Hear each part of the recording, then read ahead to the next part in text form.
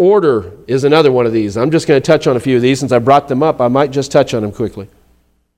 What do you think order is? Order isn't just doing things the right way. It's having things in the right place. Often when we think about order, we're just thinking there's a certain way to do things. You also have to have everything in the right place. What order will bring is authority. Authority is another one of those things in the day we're living in people don't want. They do not want authority. They do not want somebody telling them what to do. When I'm talking about authority, I'm talking about authority that comes directly from God, not authority that's man-made. I wouldn't want any man-made authority telling me what to do. You want some man-made authority directing you? I'm talking about your spiritual decisions. I'm not talking about if your boss at work. I'm not suggesting you become a revolutionary in your job and say, no man's going to tell me what to do. Brother Bear straight out gave me the go-ahead to tell these people to shove it. No, I did not give you the go-ahead. What I'm telling you is there are places where we come under authority. But when it comes to your spiritual life, saints, I'll tell you what, there will always be authority. You don't make the bride status, they are going to be over you in authority. And in this present day, the ministry has a higher level of authority. In the day to come, it won't be what we call the ministry in the present sense. It will be the bride class. And then the offices of these different ministerial capacities are working under them, whether the Jewish ministry or others. But the bride will be at the highest level of authority alongside her bridegroom. But the authority that comes of God is authority that is ordained of God. That means men that are called of God. You want to know what order consists of in the church, what we're striving for? Men that are truly called of God and operating truly in their callings. There are men that have been called of God, but they're not operating in their callings. I've seen men called of God that are doing the wrong job because they want the attention a certain job will give them. And that's not even the job God called them to do. And if they would just do the job God gave them, they could have all kinds of results in the spiritual realm. But they won't because they want somebody else's job. These offices are intended to complement one another. They're not intended to compete with each other. That's another problem in the present church world. Offices are competing.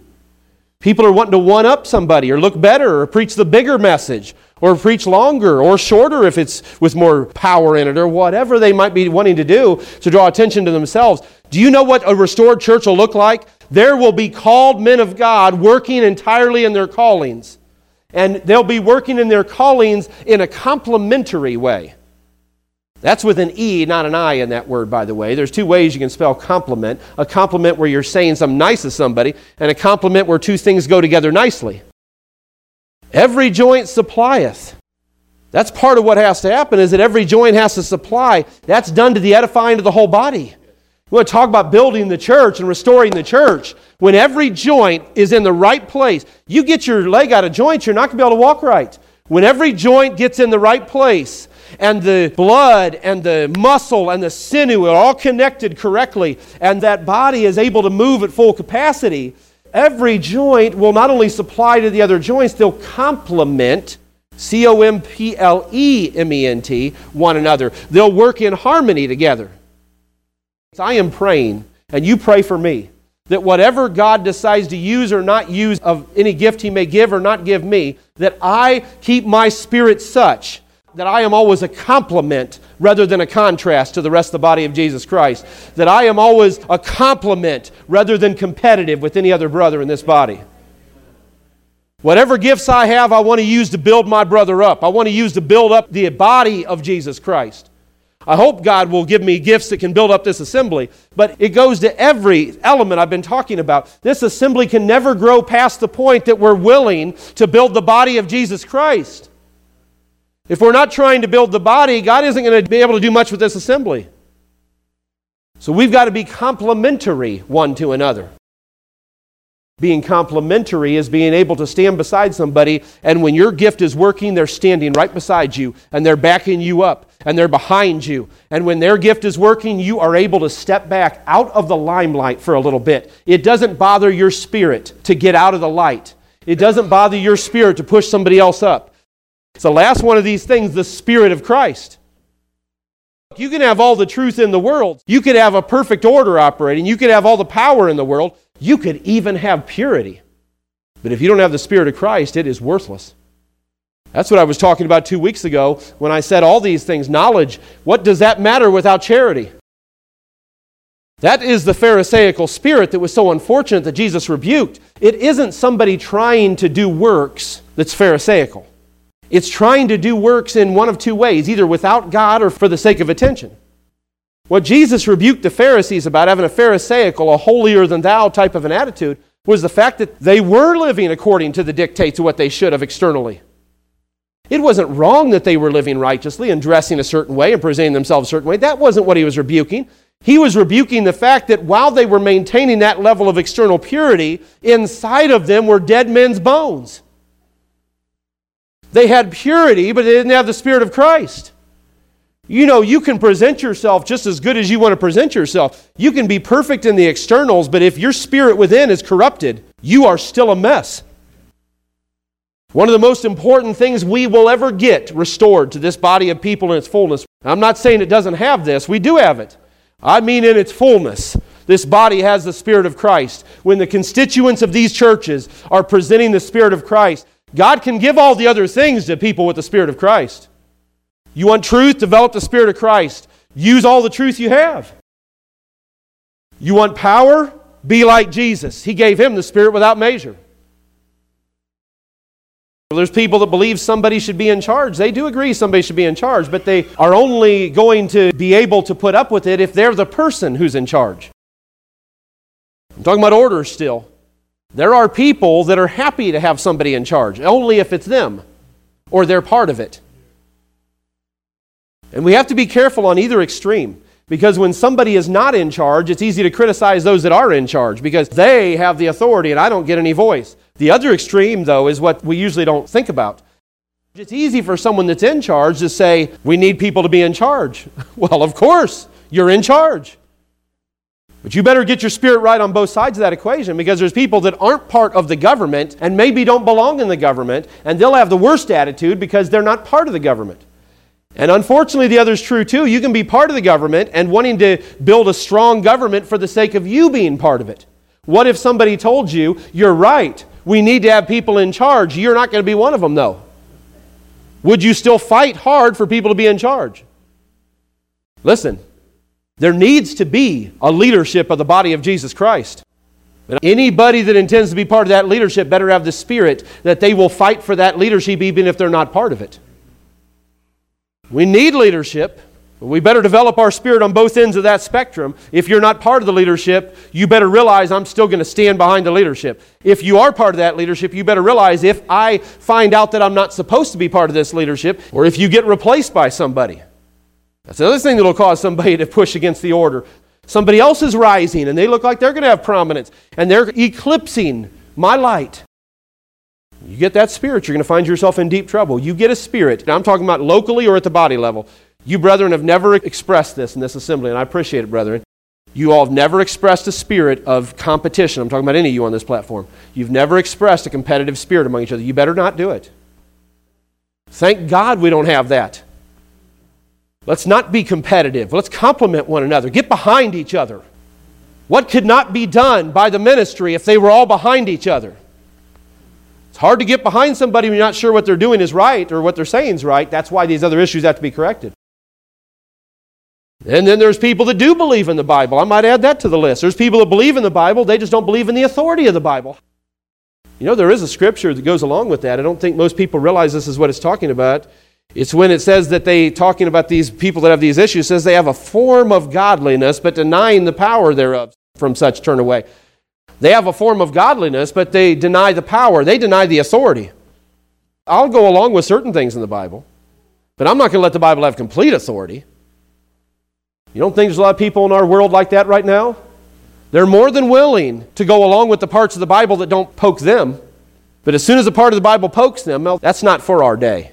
Or that meant something different than what it says. We've got a whole generation right now entering into all kinds of debauchery with that mindset. They still want to call themselves Christian. They still want to say, I'm a Bible believer. But they only believe part of the Bible because the Bible's pretty straight about a lot of things they don't want to accept. They have a form of godliness, but they're denying the power thereof. Now, there's several ways. Again, you could interpret that, but I'm going to interpret it this way for the sake of this point. They won't let the authority of God rest over their life. They just want to have certain things. They're denying the authority of the Scripture over their life. You don't get to define what the Scripture means and what it doesn't. There's troublous times that we're in, and we need some of these elements.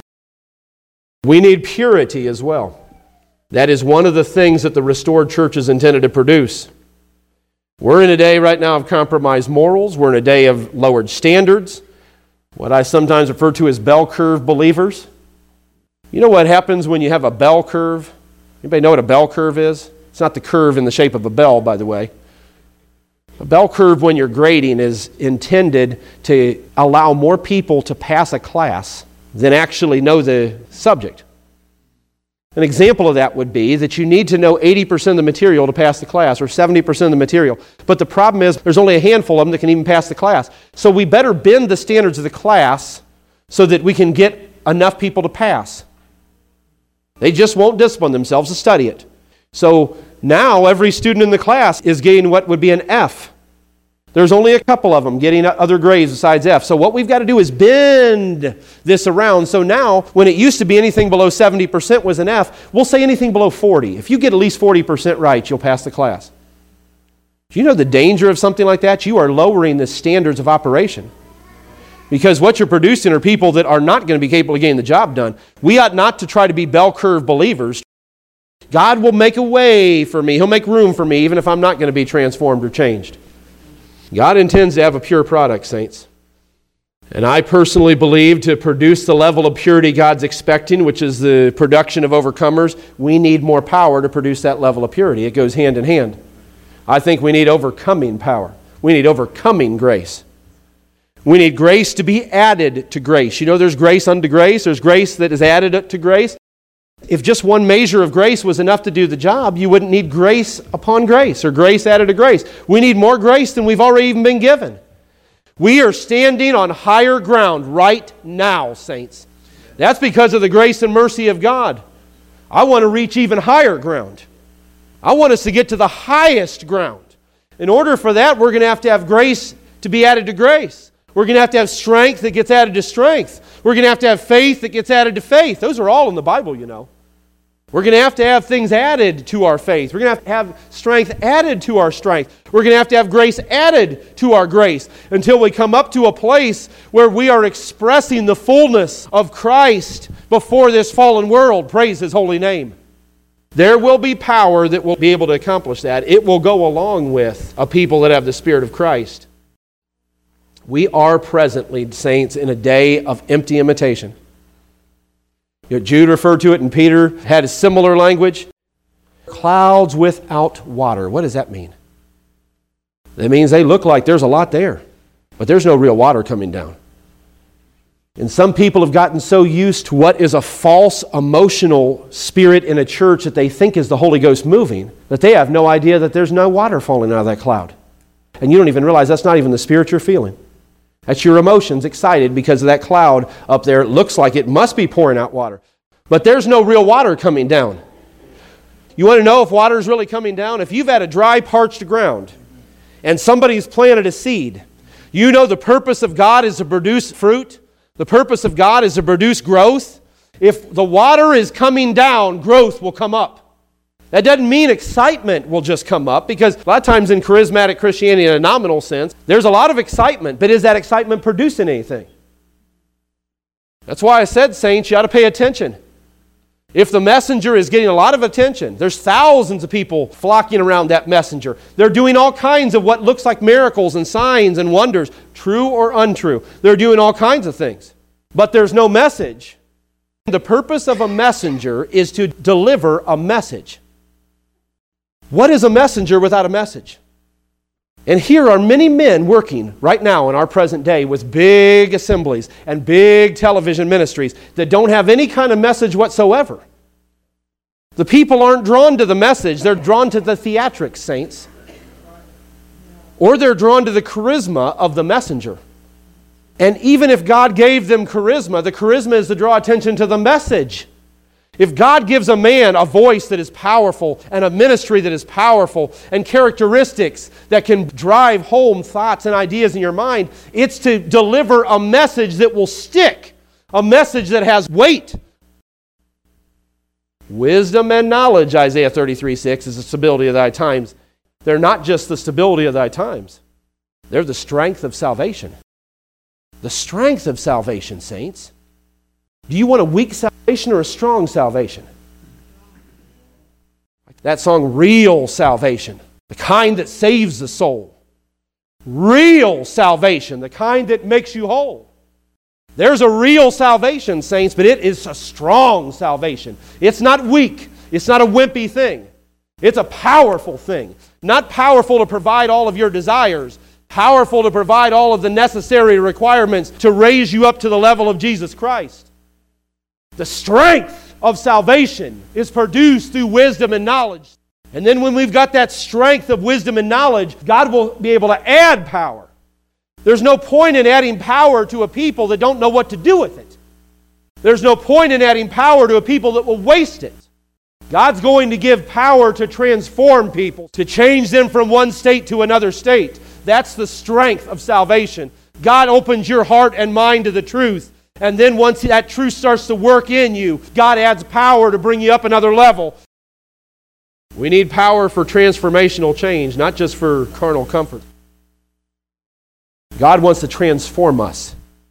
It's what these songs were talking about. God wants to change us. It takes a transformation.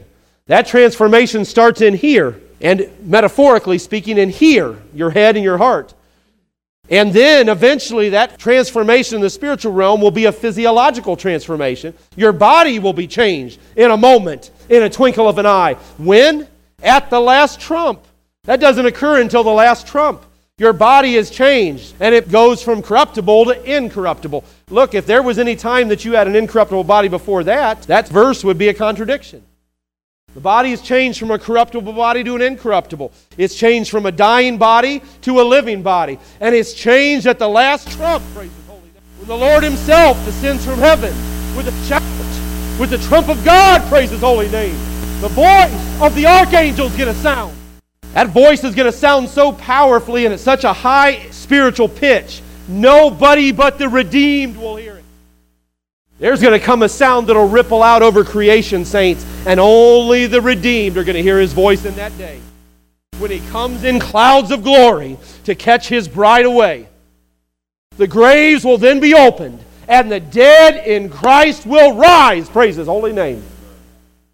And we which are alive in Jesus are going to be caught up, I'm going to use the scripture now, to meet Him in the skies. Praise His holy name. And so shall we ever be with the Lord. What a glorious hope we have out in front of us. Keep bringing that back up to you because we're surrounded by darkness. I want to keep reminding you that there's light. I also want to get in touch with the Spirit of God to the extent that this great veil that's cast over all the people, this great darkness that's over this planet right now, spiritually speaking, something occurs in this assembly that breaks through that veil, and light from third heaven, praise His holy name, burns down into this assembly, and you can feel it, and you can hear it, and you can sense it, and you say, we were just walking in heavenly places, praise His holy name. Something just happened, praise God. He rent the veil, He tore an opening in the veil, and He came down through His Spirit in our church today. Praise His holy name, saints. One of these days He's going to rend the veil and come down for us, not just to us. He's been opening it up once in a while and beams of light come down this assembly. But one of these days He's going to rend the veil. He's going to rend the heavens and come down as when the melting fire burneth. He's coming down in judgment on this world, but He's coming down to get somebody too. Before He ever judges the conditions of this world, He's coming down to get somebody. And power is going to be available to meet the needs of all the governments of this world. That's why that passage in Revelation 19 I quoted said, upon His head were many crowns. He's going to rule over every one of the governments of this earth. And then that last statement, it says, upon His vesture and upon His thigh is a name written, King of Kings, Lord of Lords. He's not just a king and Lord, He's the ruler over all kings and lords. My Lord. Now in our personal realm, there is a power we are seeking, saints. There is a power. There is nothing I would love more than to be able to go down to Riverside Hospital, if that dear lady has not already passed, and walk into that room and just say, in the name of Jesus, rise. And it very well may be that God will give us that power. He gave it to those old-time saints, didn't He? It may very well be that God will give us that power. I have no doubt. In fact, if the glory of the latter house is to be greater than the former, you can be certain He's going to give that power. But there's a greater power than raising the physical dead, saints. From our perspective, if we're not careful, we would think there would be no greater testimony than raising a physically dead person. But there's a greater testimony. When those that are dead in trespasses and sins are raised from that dead state to a state of life, it is a greater miracle than a physically dead body coming out of that grave. And do you realize the power is working in this assembly right now that can do that? We're longing for physical manifestations of God's power in a miraculous sense to raise the dead and heal the lame and the blind and all the other things. But saints, we've already got a higher level of spiritual power working than that physical power. And when we'll use it to its capacity and we come to that place, I'll tell you there'll be physical power that'll be a manifestation and a sign to back that up as well. We were talking in Revelation 12 quite a bit lately and about that war in heaven going on. What it means that the devil was cast down. What it means in Hebrews 2 when it talks about Jesus, it says that through death He might destroy him that had the power of death. What it means in 1 John 3:8 when it said it was for this purpose that the Son of God was manifest, that He might destroy the devil. Those two Greek words there, one of those is katergeo, when it says that He might destroy him that had the power of death. That means to literally take something so it is unusable. It's unable to be effective. Do you realize when an individual overcomes, they have just taken apart the devil's effectiveness in ever touching their life? That's how he's destroyed. He's destroyed in regard to them. And that secondary word, luo, which is the Greek word destroyed there in John 3:8, that He should destroy the works of the devil. That literally means to unwind something. Like somebody has made a garment out of thread and you are taking the threads apart and taking that thing apart.